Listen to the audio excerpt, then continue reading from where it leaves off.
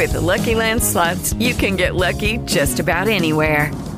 This is your captain speaking. We've got clear runway and the weather's fine, but we're just going to circle up here a while and get lucky. No, nothing like that. It's just these cash prizes add up quick. So I suggest you sit back, keep your tray table upright, and start getting lucky. Play for free at LuckyLandSlots.com. Are you feeling lucky? No purchase necessary. Void where prohibited by law. 18 plus terms and conditions apply. See website for details. Hey, everybody. Good evening. I almost said good morning. I'm so used to being here in the mornings. Thanks so much, everybody. This is Harriet Kemmick with Down to Earth. And it's a special edition of Down to Earth as we're going to talk about relationships. And we're going to talk about toxic relationships this evening. So I have as my special guest Dr. Rhonda Mattox, who is a behavioral health expert. So she's the expert. So she's going to talk about why do we continue to hook up with people we shouldn't really be hooking up with, and why are we in toxic relationships? So it's going to get live. We're just going to kind of fly off the cuff. If you have any questions, you are welcome to join the conversation, of course. The conversation takes place at 516-387-1463. So if you want to join in the conversation, feel free to do so, right? It's Monday evening, and it's almost Valentine's Day. So how many of us are ready for Valentine's Day? I don't know about you, but I think I'm a little... I don't have a Valentine, so I'm good, right? But for those of us who do, well, happy Valentine's Day. So let me tell you a little bit about my special guest. She's Dr. Rhonda Mattox. She's a Jill of all trades. She currently serves as an integrative behavioral health psychiatrist to primary care providers in rural outpatient settings.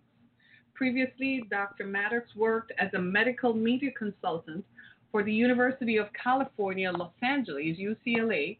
She's also currently an associate professor at the University of Arkansas Medical Sciences, and as a consultant to state and federal agencies such as the Substance Abuse Mental Health Services Administration and the United States Health and Human Services. She's based in Little Rock, Arkansas, and is about to move to Atlanta. She's never going to move to Detroit. Everybody, help me welcome my bestie, my girl, Dr. Rhonda Mattox. Welcome. Thank you. It is such a pleasure to join you again. It's been a minute. Mm-hmm.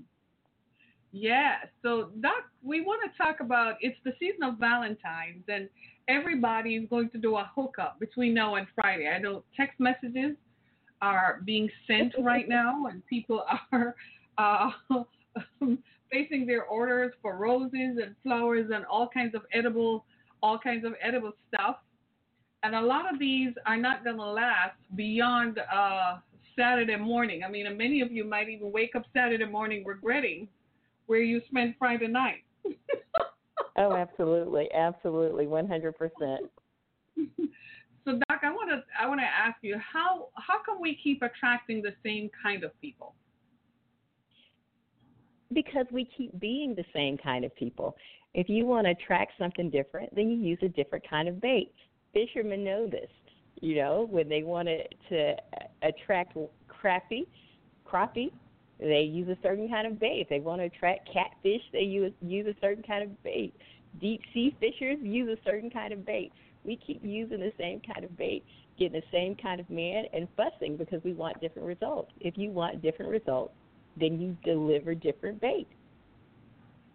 So you're telling me that the reason we're all attracting the same person is because we are the same person, so we are attracting the same kind of fish over and over. Well, I'm telling you, if you continue to do the same things, you're going to continue to get the same results. And we will still have a different face, a different smile, a different gimmick, but in the end, we are, you know, we have just these automatic responses to people, you know, and so we keep bringing the same people into our lives on some level. You know, sometimes it's because this is who we're comfortable with. Even when we say we're not We want something different. We keep doing the same thing, and we keep getting the same person. Wow. Now this is my educated hypothesis. I could be wrong, but I went to UCLA, so maybe I'm not. No, I would say you're right. So essentially, what we're doing then, Doc, is that we are we're sending out the same feelers. So we haven't changed because we haven't done the work to change us. Right? Okay. I get it. So and here's the thing, and there. Right. Yeah, and some of us really need to do the internal hard work on ourselves because we are bringing so much into the relationship, so much baggage into the relationship that it's like we're a shot of whiskey. Everybody can't do whiskey. I don't do whiskey, and so if you bring so much into the relationship, it can be really heavy. And it's not that people want to abandon you or to desert you, but I tell some of the people I work with, listen, don't tell people that you're molested on the first date. Don't tell people how awful folks treated you, in your first 3 days, because what you've just done is said, I tolerate this kind of behavior from other people. And so even maybe men who wouldn't have done that will recognize, hey, if, JoJo can do it, and Junebug can do it, and Pee-wee can do it.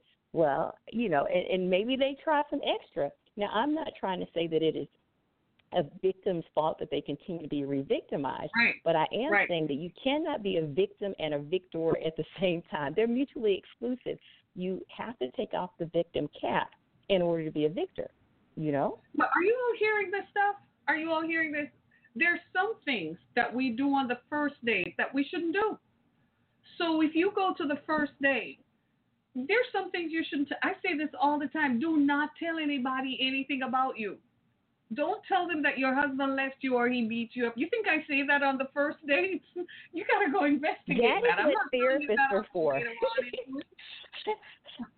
That is what your therapist is for. That is what your pastor is for. That is not what your first date is for. And I'm just going to tell you, my daughter will test the boundaries. She is going to push and push and push and see exactly how much I'm going to let her do.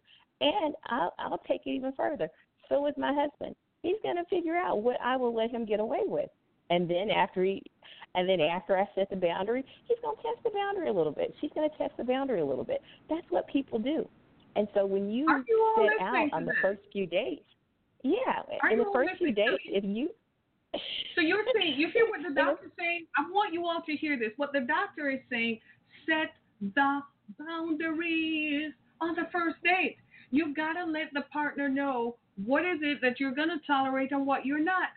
I think, Doc, half the times when we enter into these relationships, we're so afraid the person will not come back for the second, third follow-up dates that we literally just lay yourselves down as a doormat and just tell them everything. And then they walk away saying, I don't want to be with that. That's a lot of baggage. I don't want to lift that up or carry that.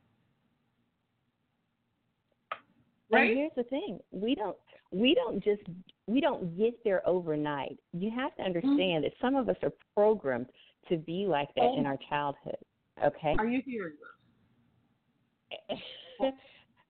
No, because this is fascinating to me, because it seems like we are not setting boundaries, right? And because we're not setting boundaries on the first date, we tell everything. We tell everything, and then whatever happens after that happens, right? So you're telling them what is acceptable and what is not. And you have to consistently set boundaries. It's not a one-time thing.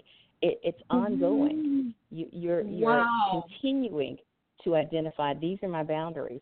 And I'm not giving you an ultimatum. I am just saying, this is what I will not tolerate. And if you choose to do this, then you are choosing not to have a relationship with me because I respect me.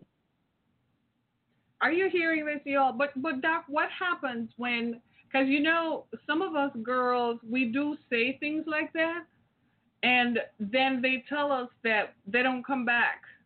They tell us that we have standards. But you're saying that we're on the right track by establishing what our boundaries are and what our levels of tolerance are. Well, I'm going to tell you, I would have people say to me when I was 28, why aren't you married? What's wrong with you? Are you gay? Da, da, da, da, da. And my response was standard. I have standards. There's nothing wrong with me. I know what I'm looking for. And then they would say stuff like, well, there are not many men out there like that. Well, I'm not looking for many like that. I only need one. Oh, my God. This is mind-blowing because I feel so, ladies and gentlemen, transparency moment, I feel so totally validated in this conversation because I feel so totally validated. I am so fine, y'all, because I have been saying the same thing for years, that I'm not giving you an ultimatum because you don't have to be with me, but I am saying this is what I can tolerate and deal with. And if it's not okay with you, then it's fine. Absolutely. And I'm going to tell you, I remember bringing a young guy home to meet my brother, and he was just a fabulous guy. And my brother vetoed him, and I said, why did you veto him?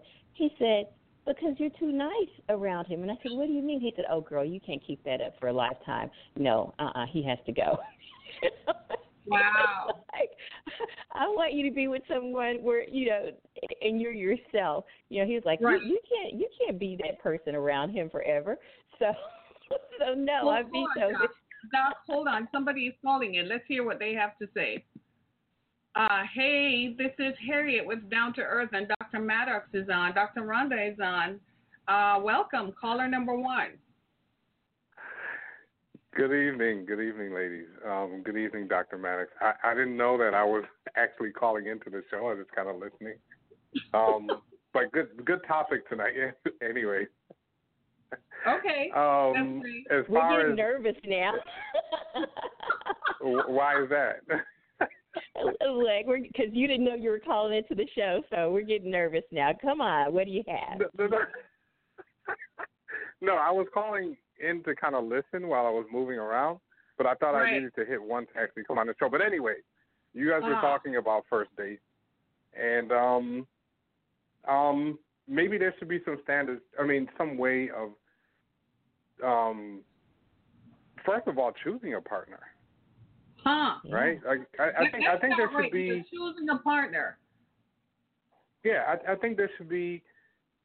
I was never taught. I don't know about you ladies, but I was never taught specifically what to look for and how to choose a mate. And I think that's part of the problem. And wow, no, absolutely. Right. I mean, I think that's part of the problem because, if you don't know what you're looking for, if you don't know how to choose, finally, that's a big problem. But it's not something that we were taught. Like I wasn't taught that. Nobody I know was taught.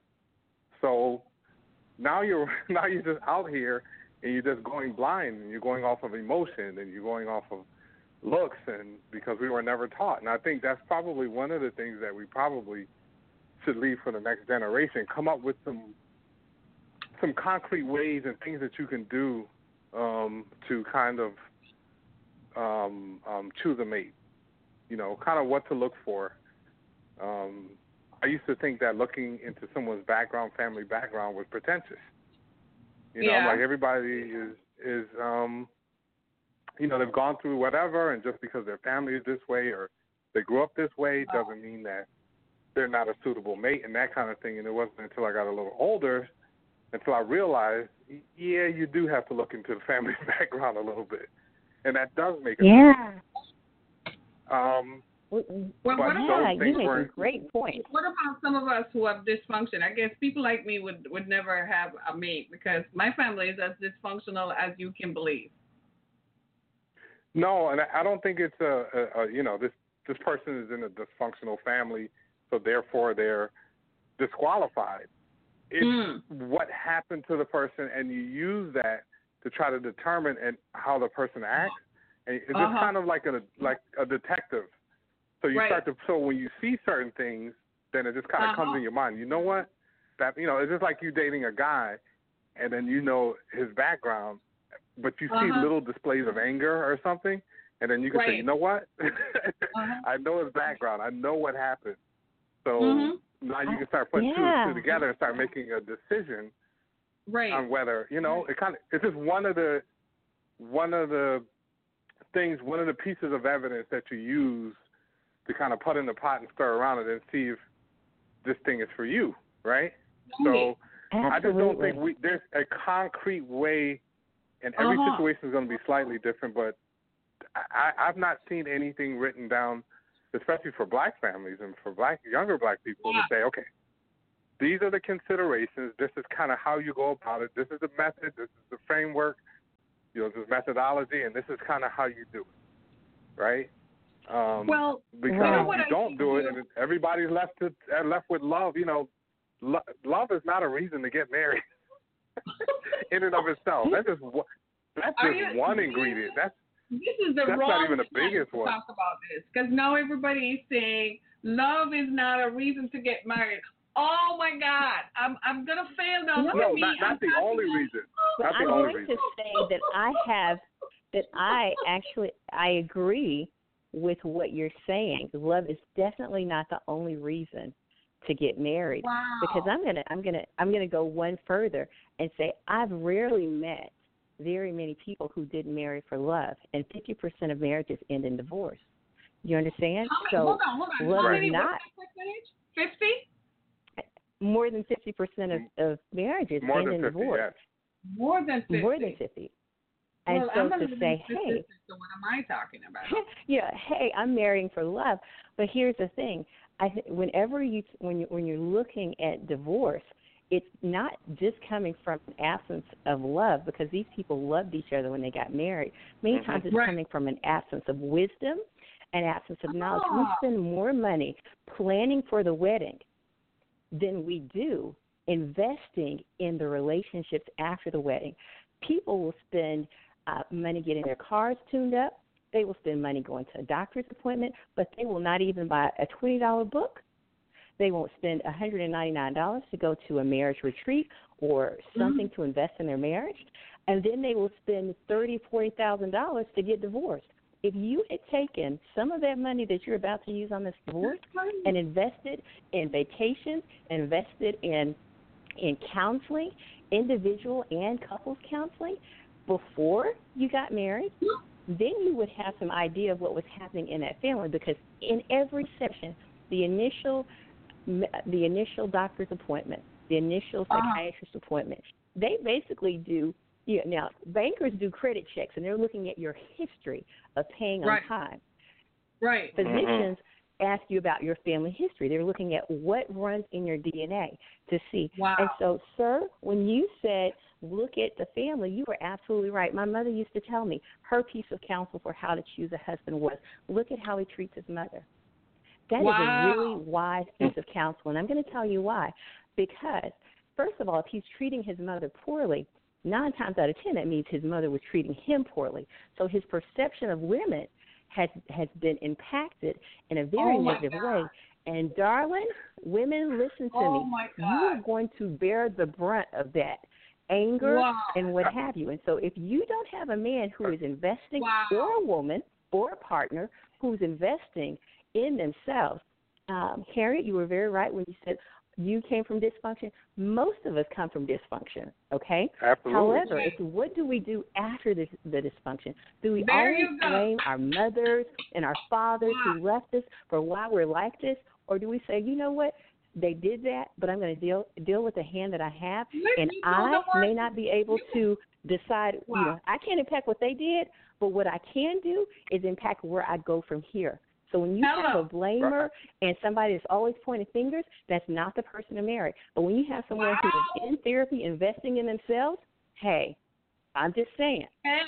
Because after a while, you're going to be the person they're blaming. I'm just going to tell you all, I went to therapy because this is 2020, right? So it's open season, right? And we're all being transparent. We're family here, so don't feel bad. Don't feel bad about talking your business or whatever. Listen, we're going to keep this secret to ourselves. We won't tell anybody that's not in this room. So you go ahead, okay? And this is why I talk about me, okay?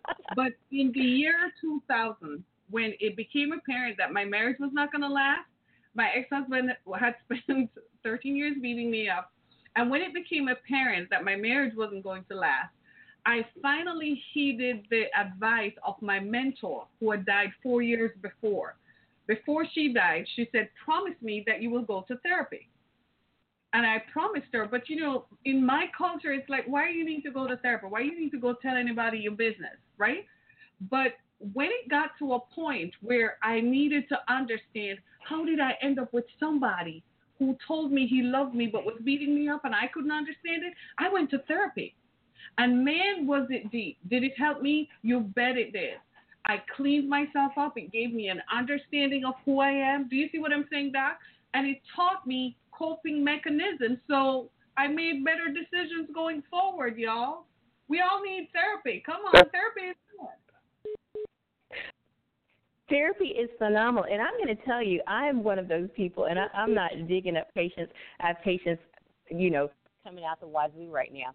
But I tell people, I think that everyone should be in therapy at least 4 times a year, because in the course of that 4 times, one of these things has happened. Somebody has died. You've had something happen at work or as an entrepreneur. Your kids have done some foolishness. Certainly your partner, husband or wife, has done some nonsense or whatever, and something has happened. And what you want is someone that you can talk to who is not biased, who stands to gain nothing from you, to get counsel. When people tell me, I talk to the Lord or I talk to my best friends, how many best friends have you had in the course of your life? I tell them, you are paying for my scope of expertise and my confidentiality, because if I'm your girlfriend and we break up and we're not friends anymore, then you may find your business on Instagram, Snapchat, Facebook for the older people or whatever, but all kinds of nonsense is on there. And then your friends, while they may be very well-meaning, they don't have a scope of expertise. So what they tend to fall back on is their experience.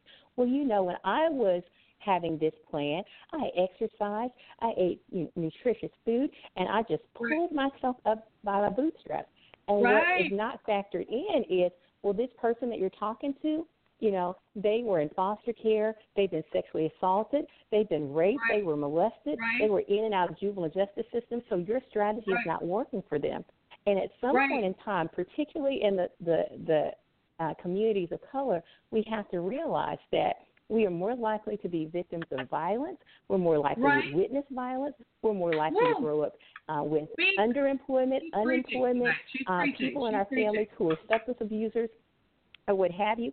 And so we are much more at risk for some of these things. And I don't consider it weakness or, weakness versus I should be strong. I consider it an investment in yourself, because here's the thing. If you never learned how to be a parent because your parent was in jail, incarcerated on drugs, how are you going to be a good parent? And so your children deserve your children deserve to have the best version of you.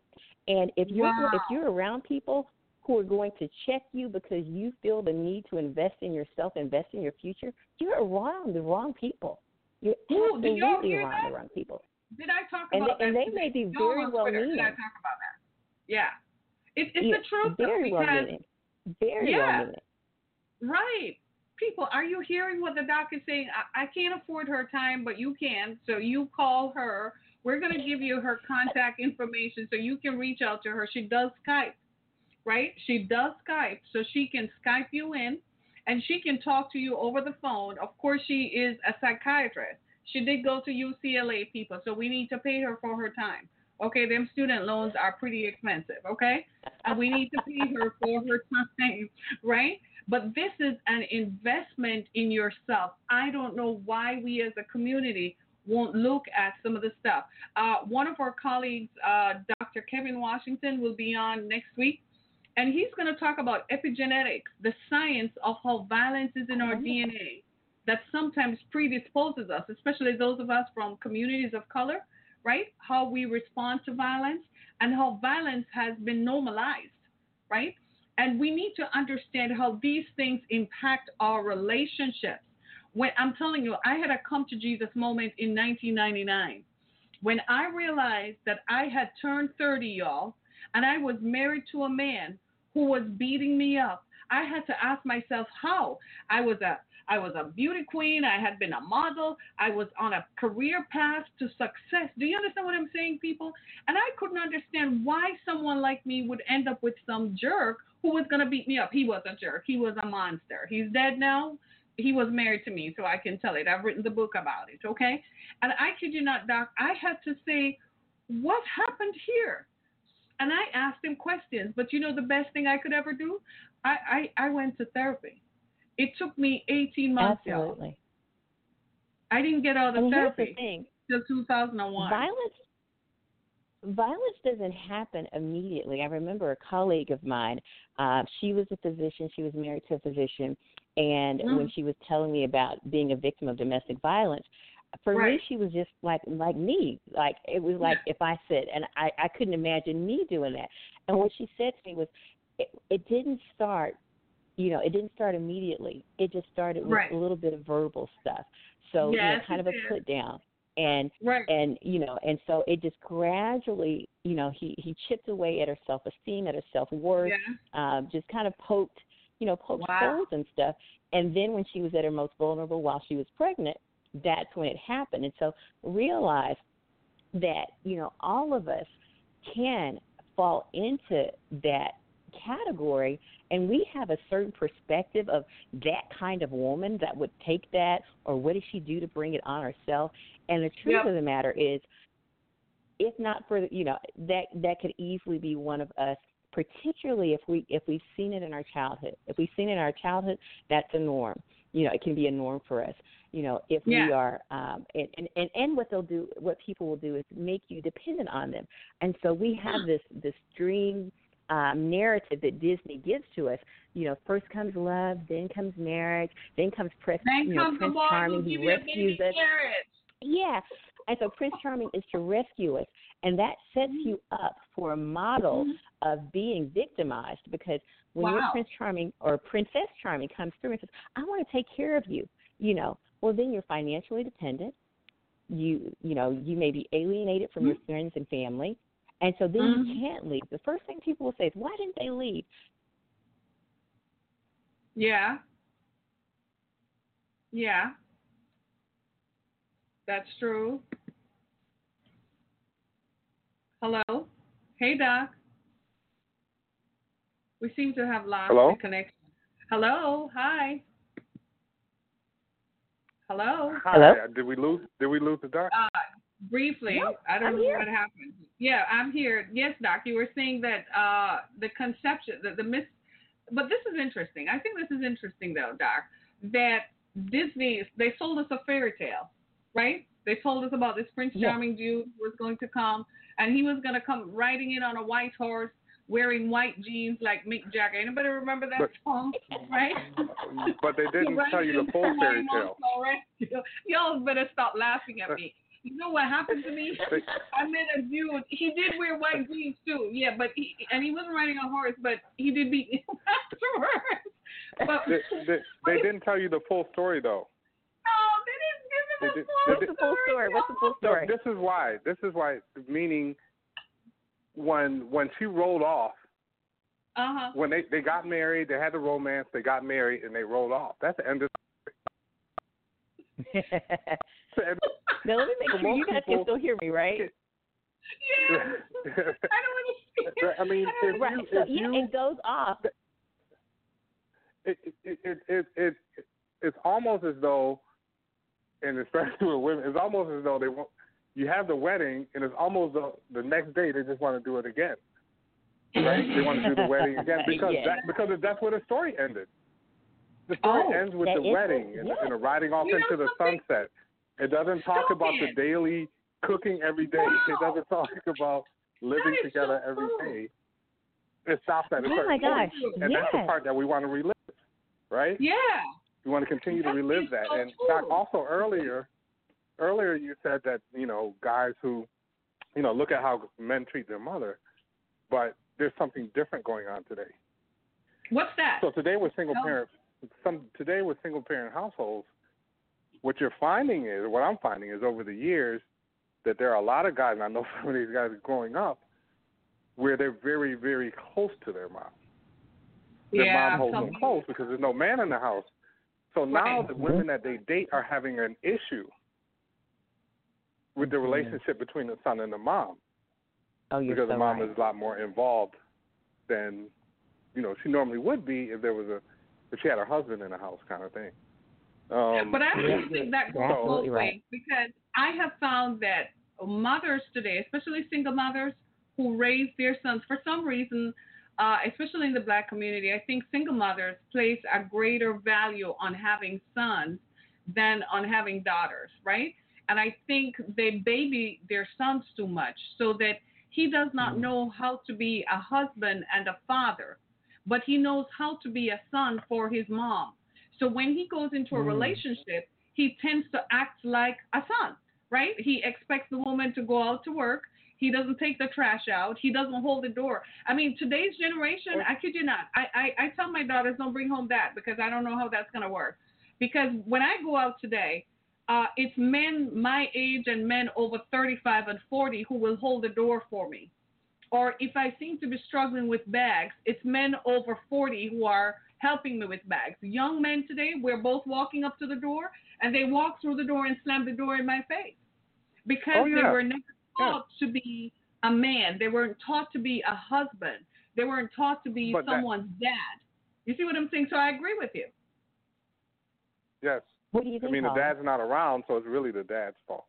If he can be involved. Because the dad is not around. So are you all going to stay in your son's lives and your children's lives now?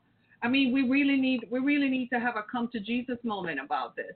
We need to recognize that we have damaged the next generation badly, and we have caused harm, and we need to fix it. We need to have that conversation. And it doesn't help that a lot of black men are in jail and incarcerated. So as Dr. Mattox said, you didn't have a parent, but that's why you go to therapy, right?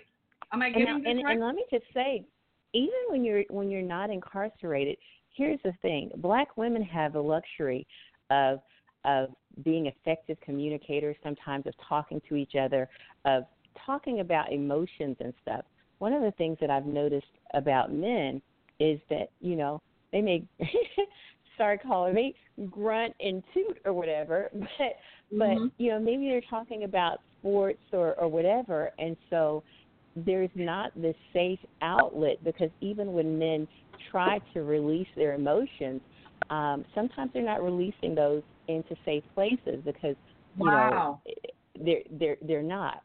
They're not, and people will say man up and do all this stuff, and so when they try to show their sensitive sides, it's not always, well received, and they get negative reinforcement for that. So it's really important to find safe zones, in therapy, and I'm going to say, black men with either black men or people who are culturally, humble or culturally or something, to where that can be a safe place. And in our communities, we will go to the pastor, and I will tell you that, there is not a universal regulation for what kind of scope of expertise pastors have. So some of them are very well equipped, but not all of them. You understand what I'm saying? And so if you stumble into somebody without that, some of the information that you're going to take away is not going to be valuable. And I can't tell you how many families have been broken up because of and I hate to say this, because pastors have given such bad counsel and then ended up with the partner.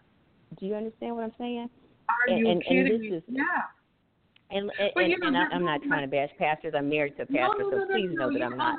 But I'm just saying that that everybody is not trained in that area, and emotional intimacy can lead to physical intimacy. When we hear about the story of Samson and Delilah, it doesn't tell us anything about how Delilah looks. It talks about her words. You understand? Right. Yeah, what she said to him.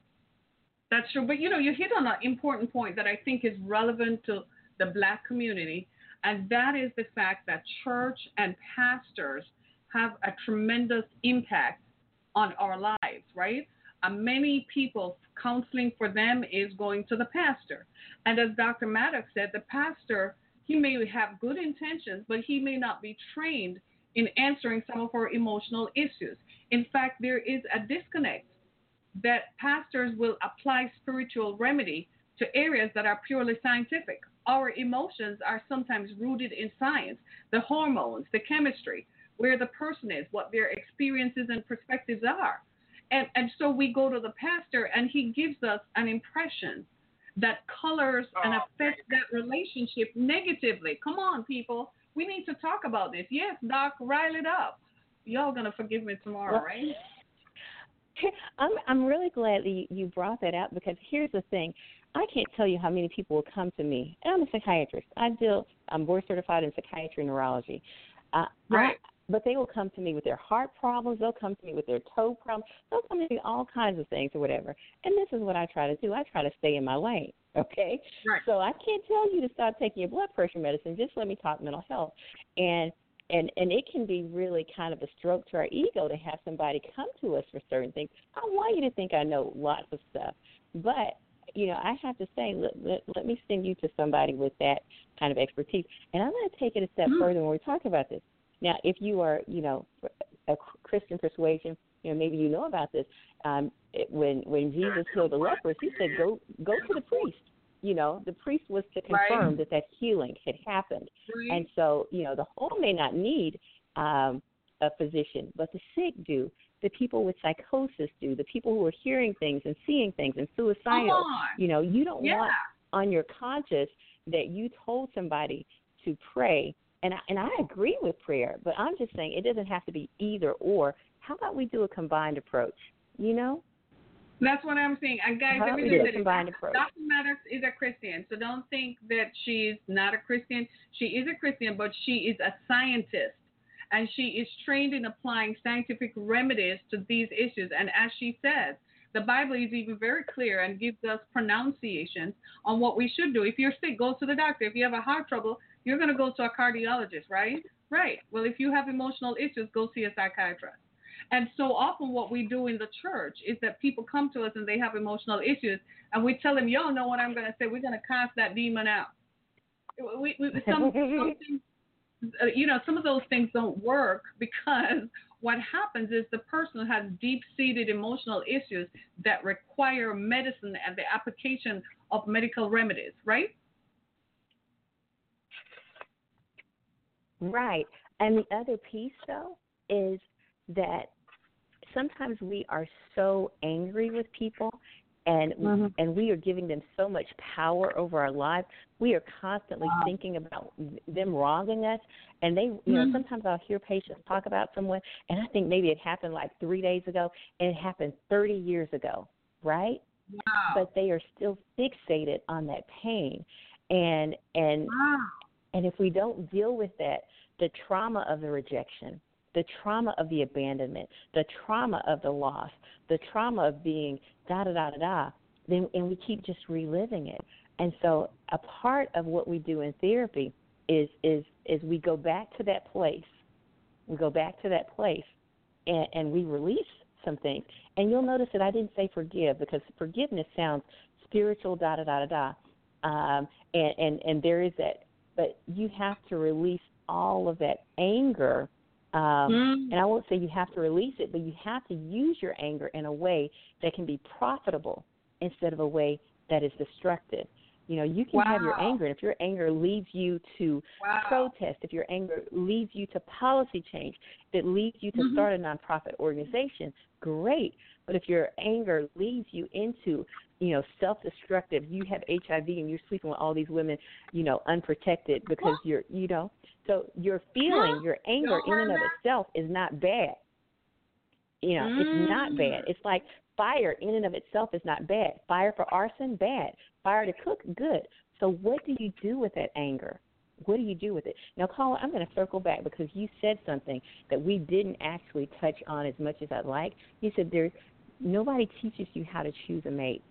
And I wanted Harriet and I talked about this a little bit before, a few weeks ago. But some people are chosen and some people choose. I have some people that I kind of laugh at because any woman that chooses them, they'll take them or whatever. They don't necessarily have standards. Just if you choose me, I'll take you, I'll have you. And then there's some people who choose. When you're a good-looking guy or gal, people will choose you, but sometimes you got to throw some folks back because no, we don't have the same, we're not compatible, da-da-da-da-da. And sometimes when we're choosing, we keep choosing the same thing. I remember saying, my idea for me of what I thought was a good man for me wasn't working, okay? Because I went for tall, dark, handsome, da-da-da-da-da. I kept, they beat that up didn't when work they were for me. tall and dark. That didn't work for me. Yeah. So I said, you know what, my type isn't working for me, so let me open up my type or whatever. And that's when I got a person I never would have chosen, but when I tell you he's great for me, now I'm not going to tell you any lies and tell you it's been a fairy tale walk. No, or whatever. But he's brought out the best in me, and I brought out very good stuff in him. And that is he's the key. Challenged me. You want a partner who brings out the best in you. Yeah. Yeah. Now I'm going to tell you, he can bring out the worst in me too at times, but but that's what therapy is for, family. That's what therapy is for. When the psychiatrist tells you that she had a psychologist, trust me, you need one as well. Whoa. Well, I think expectations is something that needs to be discussed. I'm sorry, caller, I didn't hear what you said. I think expectations need to be discussed. I think I hear, a lot of my friends that are women, they'll say, well, I want this, I want that, I want a guy who does this and makes this and that. And I have to tell them, the guy that you just described, you want a guy like that, but that guy has certain expectations too. Yes, sir. That guy is looking for something very specific too. Yes. Tell me about and you don't know if you don't meet, you might not meet his view of what he wants. Because if he's at that level, a lot of guys, they have an image of the person that they want. Absolutely. Right? And I think that's the thing. I mean, I think that's the thing with men and women. It's our expectations. We want to say, well, we want this, we want that, and that's fine. But then a lot of times you have to work on yourself to be the type of person that kind of person will want to be with. This is a tweetable moment. Can you guys just tweet that out to the listeners? Because he just nailed it right there. And I'm going to tell you what I heard. What I heard is you want God's best, but you're bringing to the table sometimes the devil's worst. Okay? Wow. Wow. So if you want God's best, you work on yourself too, so you can bring some best to the table as well. That's what I heard, caller. That might not be what you said, but that was my takeaway. And sometimes saying the guy's worst, but you have to work on yourself. I mean, because men and women, they want a lot of the same things, but some things, are quite different. That they want, right? I agree with that. Yeah. So if I, if there's a model out there or something, and I don't really go for those, but if there's that kind of woman that I want. Hey, Doc, listen, the folks on Facebook are going wild with this idea because they're like over there like, preach! Because it's true. Okay. A lot of people say they want the best, but they're not being the best, right? So they show up, I have this standard, I want this, I want that, but they haven't done the work to repair the damage that broken relationships and broken childhood, adverse childhood experiences have deposited on all of us. But you come and you want the best. You want the best, pay the price. I went to therapy for a year and a half to make sure I got rid of all that goop. You see what I'm saying? And people come and they want, caller, you nailed it, dude. You totally nailed it. People want the best, but they don't want to put the effort in to make the stuff work. Come on. But they want an $80,000 wedding, though. Hello. Oh, y'all not agreeing. Oh, wow. Y'all not. And there's another thing. I got married a long time ago, so we were paying $80,000 back then. Okay, go ahead, sir. there's a question I want to ask the doctor. Yeah. In this day and age, what is the purpose of marriage? Like, why do we need it? Like, there has to be. And the reason I'm asking this question is because. So you're not married. I used to be. So when I ask the question, what, you know, if a woman would bring it up, and then I ask the question, okay, so what's the purpose of this union? What are we doing? Because we're not going to sit around and play footsies all day. What is the purpose of this? Come on, what are we trying to accomplish? Because one of the things I noticed when I was married was that when we had a purpose, when we had a goal, everything worked out beautifully. You know, when there was a baby on the way, when we were buying a house, when we were planning stuff, we were just constantly working towards certain things. And when those things went away, things got worse. Right. So my question is, you know, when I hear that, is like, for what? Marriage for what? What are we doing? What's the purpose of this? What's the outcome of this thing? What exactly are we trying to do? Are we trying to save the world? Wow. Are we trying to eliminate world hunger together, as well as all the other stuff? Like, what exactly are we doing? What's the purpose of it? I love this question, and it's a question that is answered by each couple, and you have to put it on the forefront because there's some people who will marry because they've been brought up in the tradition of the Christian faith, and they want to marry because they don't want to have the guilt or the shame of having sex outside of marriage. So that's some people who will choose to marry for that reason. There are other people who will marry because they want to. They know a two-income family. They want to be a power couple. They want to, be the Clintons or the Obamas, and they want to influence the world. And so it comes to the individual. If you're looking at, their biblical perspectives of marriage, some people might say to raise up a godly seed or to be fruitful and multiply. So it really depends on the individual couple as to what they are bringing to this, what their, historical perspective is and what they want out of it, okay? So, a number of people who married at 16 and 17 married because somebody got pregnant, okay? And so they didn't marry because they wanted to marry. They married because their parents said, you're going to get married so that you don't embarrass me. Maya Angelou talked about on the Oprah Winfrey Show when she was pregnant and her mother asked, do you love him? Does he love you? And she said, no. And she said, well, there's no reason to mess up 3 lives, So the purpose can be is as varied, as numerous as the number of people on this planet as to why. But once you get to your why, just like the caller said, that's when you can move on. And it's interesting that you asked this question because my husband and I were talking about this on yesterday. Just on yesterday about the purpose and when you're not working towards something, how you'll just give up. And you'll see people sometimes after a miscarriage or something, that or after the death of a child, their institution of marriage will dissolve. They can't, to look at each other reminds them of what they've lost, and they just can't handle that. And so if it is to produce children, then if you lose a child, then you go. If it is to produce wealth, then when someone loses a job, then you go. The person I dated before I married my husband was a multimillionaire, okay? However, it's interesting because some things happened and all of that went away. Had I married that individual for money and not for compatibility or love, when that money went away, I would have gone away. My husband was not a millionaire, but I remember telling my friend, he is a blessed man, and I will never be broke a day in my life because he's a blessed man.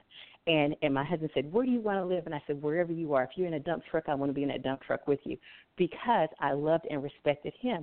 So what you marry for, that stuff can go away. Marrying for sex, people can have erectile dysfunction, breast cancer, all kinds of stuff to where you can't do that for. So if you're marrying for anything other than, you understand, things that you love for, that stuff can go away. Money, looks, all of that can go away. So you better make sure that you can live with that person without whatever it is that you're marrying them for. Wow. Because after 50 in a marriage, diabetes, high blood pressure, all that stuff set in. Honey, erectile dysfunction come on the scene, you may not get to have sex. So if that's the only reason you're married, bye-bye. Wow. Bye. But that just brings a lot of clarity to. I hope this brings clarity to a lot of people who might have questions about why they should marry. Why should I marry?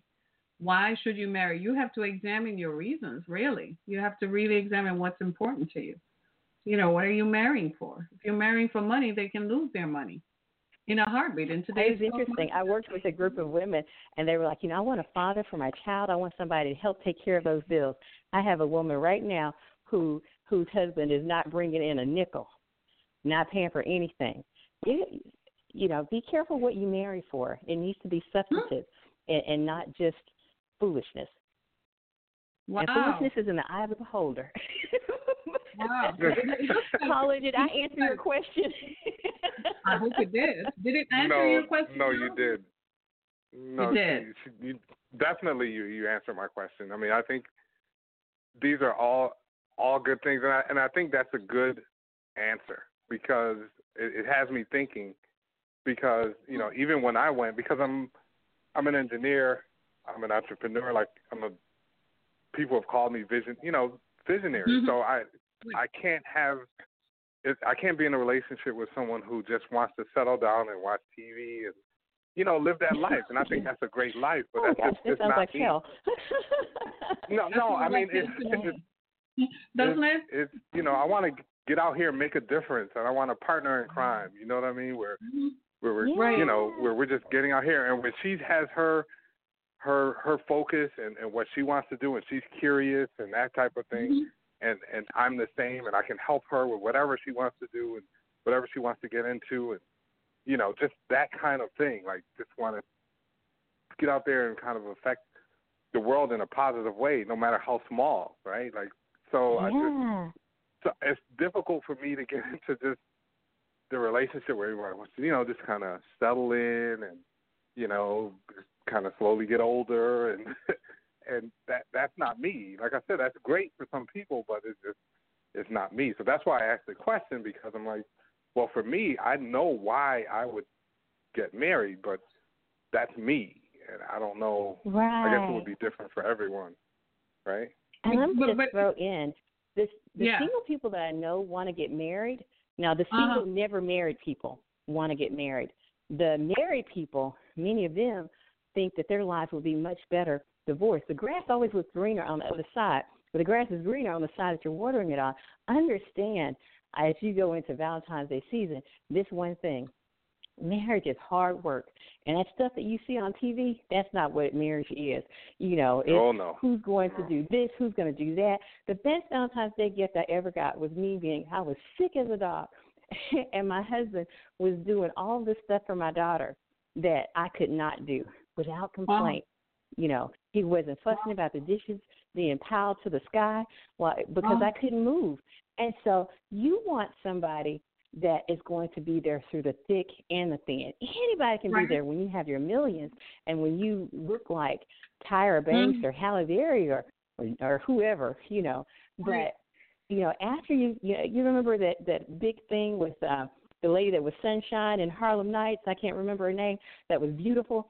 And then she'd had something where she had to use steroids. She got bigger. Anybody can love Sunshine from Harlem Nights, but can you love the woman who had gone through cancer and steroid treatment, who's lost her figure? Because that's what love looks like. It looks like, wiping a snotty nose and doing some stuff. And so, we got to get over Disney's rendition of what love looks like, because that's a setup for failure. Because when the tough get going, tough times come and people go. But, Wow, I can't tell you how valuable this conversation has been. I hope it has brought clarity to everyone else, because it is Valentine's, and many of us, well, excluding me, but a lot of us might just find yourself engaging in hookups just because of societal pressure that's going to say if you're not with someone this Valentine's Day, then you're a complete loser. But I want to remind you, in the wise words of my caller, whose contribution this evening has been so valuable, and in the words of Dr. Mattox, guys and gals, we need to pay attention, and we need to make sure that we know why we're getting involved in the first place. And for the love of God, Don't just go with people because you look good on their arm or they look good with you. Be substantive about it. I still say love is still the best way. It's still the best thing because it's going to last through all this stuff. Right, everybody? Everybody still there? Yeah? I agree. I don't like, I must admit, I dislike Valentine's Day. I think men do. I really My husband said the same thing. I kind of see why, because it's a setup. It's commercialized and it's a setup. And the ads for a month prior to is telling you that you must hook up and you must be with someone. And there is no, you shouldn't be with anybody who does not fit your paradigm of what a relationship should look like. And you have to know yourself, because I'm single and I don't hook up with anybody. And I definitely am not going to just hook up with somebody for Valentine's Day. That's ridiculous, right? That's inviting all kinds of drama into your life. And I'm not, first of all, as the caller says, I'm too busy for that. I have too much going on. So it's like backseat, time out for that. Maybe next year, so not, right? But I think the conversation around making sure that you have your priorities right and making sure that you have done the due diligence on yourself so that you know where you're coming from. The caller nailed it to the cross when he said, why am I getting married? You have to ask yourself, why am I in this relationship? What does it profit me? Why am I here? And if you can answer that question, I believe we're on our way. Guys, we have 4 minutes. What's the last? Can I just say something? I want to thank you guys for a great show. This was a great show, great discussion. So it was great speaking with you, Harriet and Dr. Mattox. And I wish you too well. And Harriet, this is my first time call. I just found the show. I was just kind of flipping through while I was multitasking, looking for something to listen to while I was doing some work. So great show. I'll listen in again. Thank you. Thank you. Thank you for calling in. Dr. Mattox, what's the takeaway?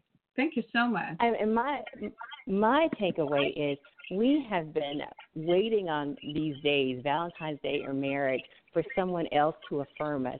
I hope on this Valentine's Day that you will just kind of toss away that waiting for somebody else to buy you a gift or buy you a dinner or to show you that you're special, and that you will show yourself that you're worthy. You will show yourself that you're valuable. You will do something special for yourself. Take that trip, buy that dress, cook that healthy meal, sign up for that yoga class, invest in yourself, and don't wait on anybody else to do that for you, because you are special. And then don't limit it to Valentine's Day. Do it every day. Do something good for yourself every day. That's my takeaway. Did y'all hear that? Dr. Rhonda, I love you, and thank you so much. I couldn't pay you for this. I am so grateful. And this is so good. Thank you for encouraging us and just loving on us and imparting to us your wisdom on relationships that will make us healthier. Please say hello to your husband and your family. I will visit again in Little Rock. Or why don't you come to Detroit? Don't come in the winter because it's really bad now. But anyway. Okay. I'll take you up on that. But thank you, Dr. Mattox, for being such a part of my conversation this evening. I hope to have you again when you're free. Ladies and gentlemen, her name is Dr. Rhonda, Rhonda Mattox, Mattox. She's on every social media platform. You all need to Skype in and get some advice right now. We need therapy. And therapy is something that is going to be good for all of us. Thank you, Doc. Thanks so much. My pleasure. Bye-bye. Ladies and gentlemen, did you hear that? I think the doc said it the best, right? We all need therapy, and we all need to be good to ourselves every day. Every day should be Valentine's Day. As for me, I don't wait on anyone to treat me. I buy the dress. I go to Victoria's Secret. I buy what I want, what I like. If I feel right now I'm going to make brownies, right? I feel like eating chocolate. I'm going to do that. And come Valentine's Day, I'm going to be good to myself. And you should too. Don't wait for someone else to walk into our lives to affirm us. We need to learn to do that for ourselves. And if we do that for ourselves, what happens is you'll be better, because then you'll attract only the best. And you will attract exactly what you're putting out. It's Valentine's Day, and it's going to be Friday. And please do not go back to the toxic relationships. Let's talk therapy, and let's go to a therapy. To all of you on Facebook, who contributed, and to all my friends on Twitter and Periscope. Thank you so very much. And to my friends at Anchor FM and Spreaker and iHeartRadio, thank you so much, everybody, for having me. This was live. Thank you, thank you, thank you, thank you. See you tomorrow on Down to Earth as we continue to talk about the issues that matter. Tomorrow we're going to talk about facial recognition technology. Marcellus Ball, you need to be a part of this conversation tomorrow. Thanks, everybody. Happy Valentine's Day. Be blessed. There you have it. My friends on Facebook, when was the last time you all checked? Hey guys, it is Ryan. I'm not sure if you know this about me, but I'm a bit of a fun fanatic when I can. I like to work, but I like fun too. It's a thing. And now the truth is out there. I can tell you about my favorite place to have fun. Chumba Casino. They have hundreds of social casino style games to choose from with new games released each week. You can play for free anytime, anywhere. And each day brings a new chance to collect daily bonuses. So join me in the fun. Sign up now at ChumbaCasino.com. No purchase necessary. VGW Group. Void where prohibited by law. See terms and conditions. 18+.